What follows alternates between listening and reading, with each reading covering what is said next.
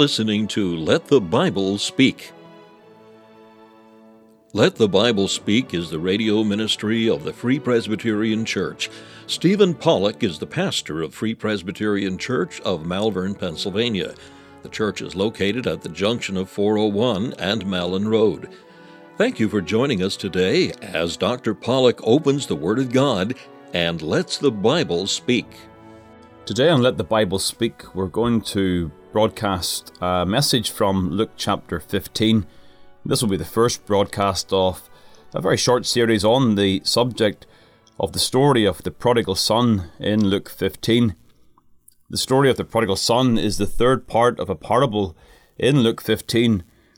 The parable includes three parts: the story of the lost sheep, the lost coin, and then the lost son.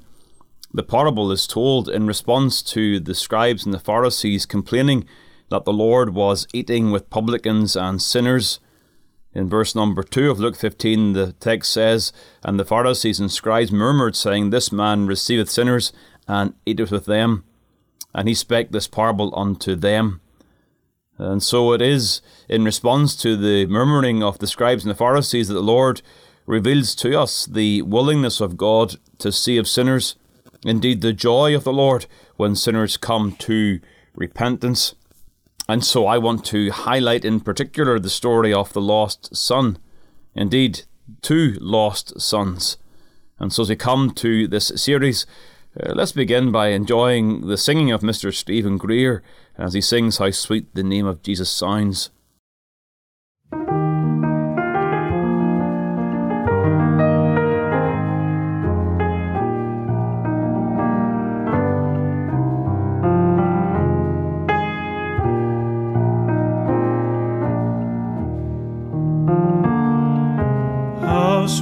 The name of Jesus sounds in a believer's ear. It soothes his sorrows, heals his wounds, and drives away his fear.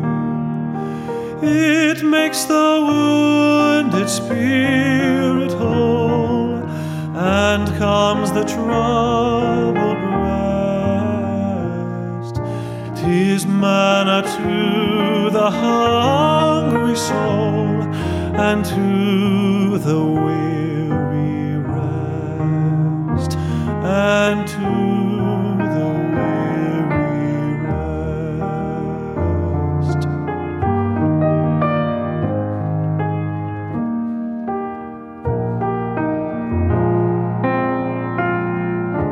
Dear name, the rock on which I build my shield and hiding place, my never-failing treasury filled with boundless stores of grace. Jesus, my shepherd, Savior, friend, my prophet, priest, and king, my Lord, my life, my way, my end, accept the praise I bring, accept the praise I bring.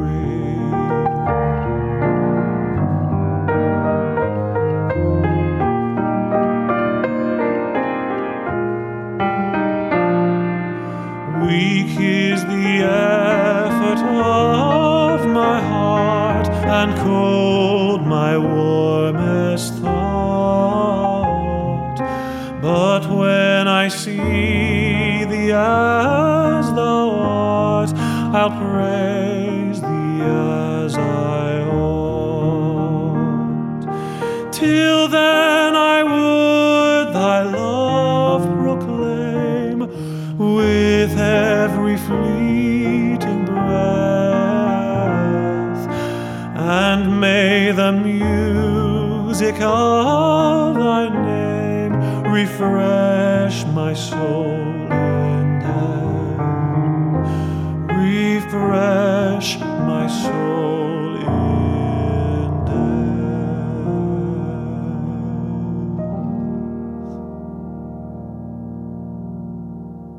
Well, let's turn together again to Luke chapter 15. Luke 15, verse number 11 simply says, a certain man had 2 sons. And that's the text for this morning's message, as you consider this man and his 2 sons. When you hold a newborn babe in your arms, your mind is a mass and a muddle of thoughts. I know I'm not just giving a word of personal testimony, because I've spoken to other parents, and there is this sense of profound confusion as you hold this fragile, precious little soul in your arms. You're terrified, sense of fear. How can I possibly do this? There is joy. How precious, how uniquely blessed to have such a one in my arms. Hope. What will this child do for the Lord? What might God do in and through this particular newborn child? Doubt. Doubt is often there. What if? And sometimes in your mind you're even slow to finish that particular sentence, what if, and your mind goes into possible avenues of tragedy and sorrow. You're not willing to finish the thoughts. Boys and girls, young people here today, I know your parents, and I know your parents have had such thoughts. The muddle and the mass, I'm not quite sure what to think. You see, we don't want the pain of the prodigal. That word prodigal, not actually used in the Bible, means wasteful and extravagant. No parent wants a prodigal. So many questions. Where is he? Where is she? What is he doing? What is she doing? Who is he with? Who is she with? What's going to happen next? Those who have that experience, either past or present, understand the reality of those thoughts, the daily experience of wondering, and all the questions that come with that. We'd rather have a dutiful son or a daughter, one who is with us always, obeying us, serving. That's what we want. And on a human level, as parents, there's nothing wrong with those desires. But appreciating that scenario, not wanting a prodigal but desiring a dutiful son, appreciating that helps us to understand why we feel as we do when reading the 3rd part of this parable. Why, when we get to the end of it, do we feel that the father would rather have a prodigal than the elder brother? Why do we get to that point at the end of the story? That the father's delight is in the prodigal and not in the elder brother. Why does that make us feel somewhat uncomfortable? How can the father delight in the prodigal and seem so grieved by the elder brother? I deliberately lead you along this scenario because I think when we understand how we feel about this, it does reveal how we feel about the Lord God as our Heavenly Father. And so there is much to learn and address in our minds. You see, what we must understand is when it says in verse number 11, a certain man had 2 sons, we should understand that at a certain point in time, a particular moment in history, both sons are lost. This is a man who at one point has 2 lost sons. And I want to examine and contrast these 2 lost sons. First of all, one who is obviously lost. The prodigal son, as we know him. Verse number 24 makes it clear he was lost. Verse number 32, and was lost. Now, as we track the path of this son, I want to use 4 words as we follow him in his way. First of all, the word freedom. Freedom. That was the desire of the prodigal, wasn't it? He needed the finance to achieve that aim. But his desire was to be free. Free from godly restraints. We saw last time in verse number 29, as the elder brother highlights his righteousness, so-called, he says, neither transgressed I at any time thy commandment. Both sons are living under a restraint. We're not told what these commandments are. We're simply told that the father had commandments. There were rules and regulations that these sons were compelled to obey. And the prodigal is at the point in his life where he desires freedom. Parents, I think you understand this, but many young people are restrained in action. Not through a heart controlled by love for Christ, but by the restraints of an empty wallet. If you think your children are dutiful right now, it may well be because they have no bank account. But given the right situation, their freedom may well express itself in a way that will cause you much grief and misery. It is the natural heart of man to desire freedom from the restraints of a godly home. Freedom that is desired. The assumption, and young people, you believe this for years, you believe that freedom will make you happy. You believe that your unhappiness is because of restraint in your home, but if you can know freedom, then you will know true happiness. That is what this young prodigal son thought. So the second word, I'm cheating here, two words really. There is the word freedom and then there is the word far country. Far country. Verse number 13, took his journey into a far country. He has the thought out of sight, out of mind. Freedom that expresses itself in being away from these constraints, not only away in heart, that happened some time earlier, but now away geographically, away in location, in a far country. This parable is not intended as a manual on parenting. Should be clear in that. This is not a portion of Scripture that is telling you how to be a good parent or how to be a bad parent. That's not the point. I would say, in case some have any doubts, do not challenge the father with acting in a manner that was careless with his son. The son, I believe, was simply exerting his legal rights as one of his age. And it was the normal pattern that they had the right to ask for their portion of the inheritance. Oh, he had a single portion, the elder brother would have a double portion, but he was in his rights to ask for that at this time in life. It was understood that young men had to go out and set up their own home. That was expected.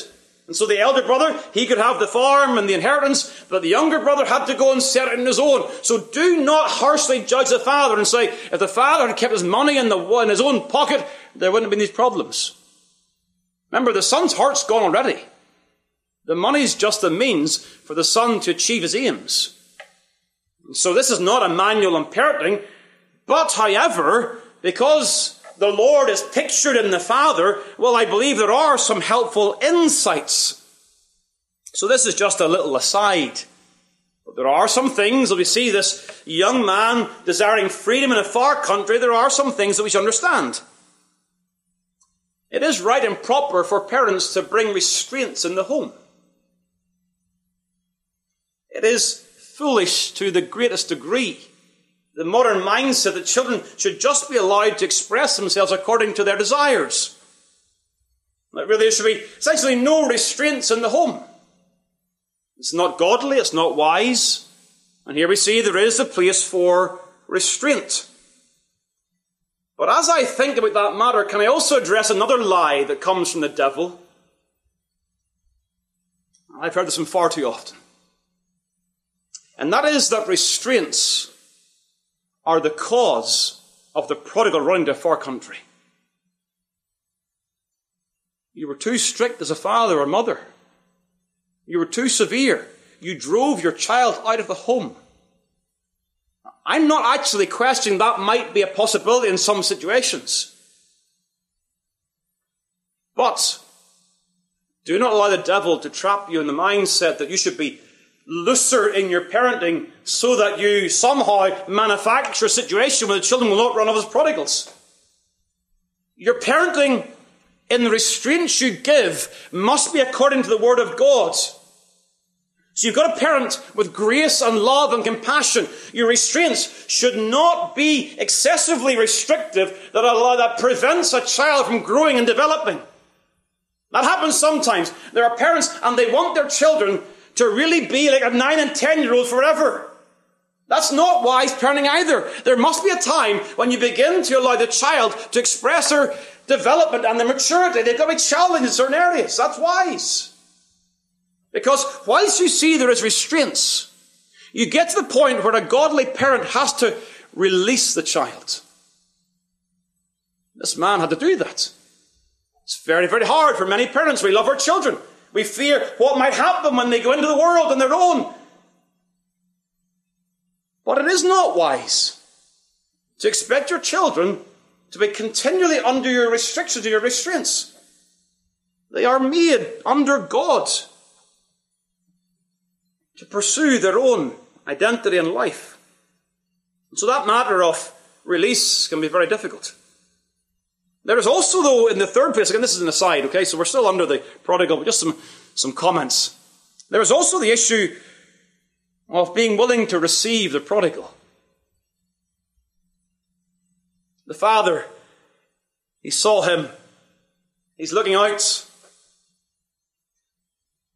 Prodigals will break the heart of the father. We see that in Proverbs. The foolish son breaks the mother's heart, grieves the father. But this pattern we see in Luke chapter 15 reminds us again that a godly father will always have an open heart, willing to embrace and receive the returning son. Though they may have wasted much of their lives, yet there will be a desire and a longing even for the son to return into the embrace of a loving father. There's also the matter, I believe, of reproving.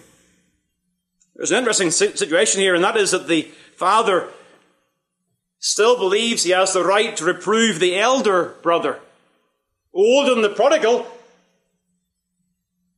but the father still has a responsibility. Honour thy father and mother does not end at 18 or 21.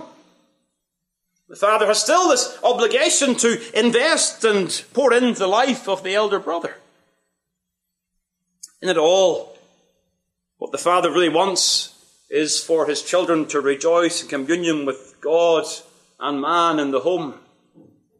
That the home is marked by joy in the things of God.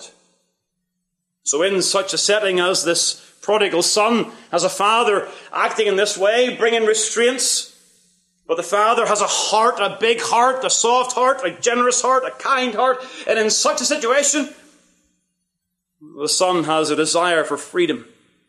Freedom for our country. We're back into our structure regarding the prodigal. Freedom, far country, and thirdly, futility. That's the word wasted. It's there. We see that, verse 13. And there wasted his substance with riotous living. Oh, he wasted the money. He's a prodigal. That's the definition of prodigal. One who wastes. Do not interpret this in a very narrow sense, young people. Don't let yourself off the hook in some way. That you say, well, I'm not going to waste all the money. In fact, I'm going to make money. I'm going to build upon money. This parable is not about simply wasting money. It's not a lesson on finance. It is the futility of living a life outside the will of God. There are many who have lived as prodigals, made a lot of money, but what they have done, they've wasted their entire lives. So much ability given to vanity and emptiness and not given to glorify God. You see, the prodigal experience can happen without you ever moving home. It can happen without you ever moving to a far country, because it's an internal heart issue, and it can happen when you run away from God. And then your life is not being given for the glory of God. Render unto God the things that are God's. And there are those who live their lives as prodigals, making lots and lots of money, but they waste everything that God has given to them. And it's utter futility. Pointless. And they're away from God. Every church has a particular dynamic at a certain time in its history. And today, at this point, we have several young men in their mid to late teenage years. In a few years' time, we may not have such a congregation. But at this point, before my eyes, there are several young men, and you're at a pivotal point in your life. You see, God has given you a desire for independence. You are young men, and you want headship. You want leadership, and that is a God-given desire. That it is your desire under God to set up your own home and go forward in your own life. But at this pivotal moment, let me ask you, is there within your desire, in your heart, a desire for freedom in a far country that is away from the things of God? Is that within your soul? That what you want really, above all else, is to run away from God? And at this present time, God is represented in your family. And the authority of God is represented in the authority in your home. And so what you want to do is, you want to get as far away as possible from God, that you do not want God in all your thoughts. I'm simply asking you the question. Be honest with yourself. I love you in the Lord. But my burden for your soul at this point is that you're honest with where you stand before God. Be honest. What is your heart moving you to do? Where do you want to be in the next 5 years? Far away from God, or walking in fellowship with God? Futility. Which leads to the thought of famine. That's the fourth word. Freedom, far country, futility, and famine. I said last week, sin will take you further than you want to go. A.W. Pink says this: the famine arose when man became separated from God, i.e. at the fall. The famine has reference to the fact that there is nothing whatever in this world that can minister to man's soul. Pink's making the point that the famine, even as an entity, did not exist prior to the fall. No famine in Eden, but famine now in a broken world. And this young man finds himself succumbing to the effects of the fall. Famine is a sign of God's curse. Amos chapter 4 and the verse number 6. I also have given you cleanness of teeth in all your cities, and want of bread in all your places. Yet have you not returned unto me, saith the Lord. Famine is a mark of the curse. Spiritual famine. It may not occur for the prodigal in this life. There are some who are raised in a godly home, and they leave off all godly constraints, and they literally run away, and they seem to prosper and do well, and all is good. But the curse of God eventually falls. In the words of the Lord, in judgment depart from me, ye workers of iniquity. Some of you, I believe, in this gathering can praise God that there was a time when you entered famine while you still had breath in your lungs. You know the story. You can picture the story that you were amongst the pigs and you were still breathing. You were still alive. You still had hope, and praise God, you were restored. Some of you who have the experience of the prodigal, this burden to run away and to be free from all restraints, can I ask you, can I urge you, please get alongside some of these young men. Love them in the Lord. Tenderly and graciously point out the dangers of running from God and the futility that comes and ultimately ends in famine for your soul. This son among the swine, a man who is now defiled in Jewish society amongst the unclean animals, is a man who's obviously lost. We can, with tears, think and wonder about such lost souls. Sin took this young man further than he wants to go. Verse number 17, he came to himself. The end of verse 17, I want to point out one other matter regarding the grammar here. And I perish with hunger. Literally could be said, I destroy myself. He's come to recognize the self-destructive effect of his sinful choices. And if you've a lost one, if you've a loved one that's lost, this is where you want them to get to. That their sinful choices are self-destructive. They are not freedom, they are folly. And they will ruin and destroy and bring no lasting joy. And so he sees this folly, verse number 18. I will arise and go to my father. And he falls upon the mercy of the Father. He knows he deserves nothing, but desires the Father's favor.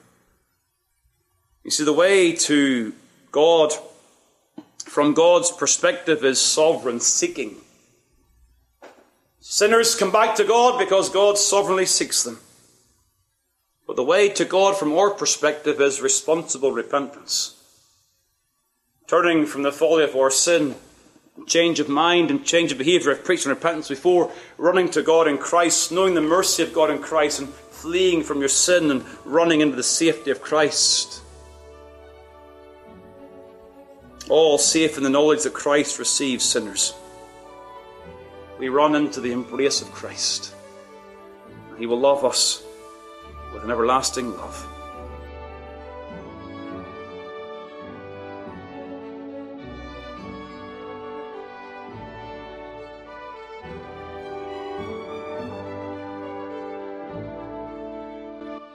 Thank you for taking the time to listen to this episode of Let the Bible Speak from Malvern Free Presbyterian Church. If you'd like more information about the gospel or the church, please call 610-993-3170 or email malvernfpc@yahoo.com. We extend an invitation to all to join us as we worship the Lord each week. You will be made very welcome. The church is situated at 80 Malin Road, Malvern, Pennsylvania, at the junction of 401 and Malin Road. We meet for worship on the Lord's Day at 11 a.m. and 6 p.m. A Bible study and prayer meeting is also held on Wednesday evening at 7 p.m. We preach Christ crucified.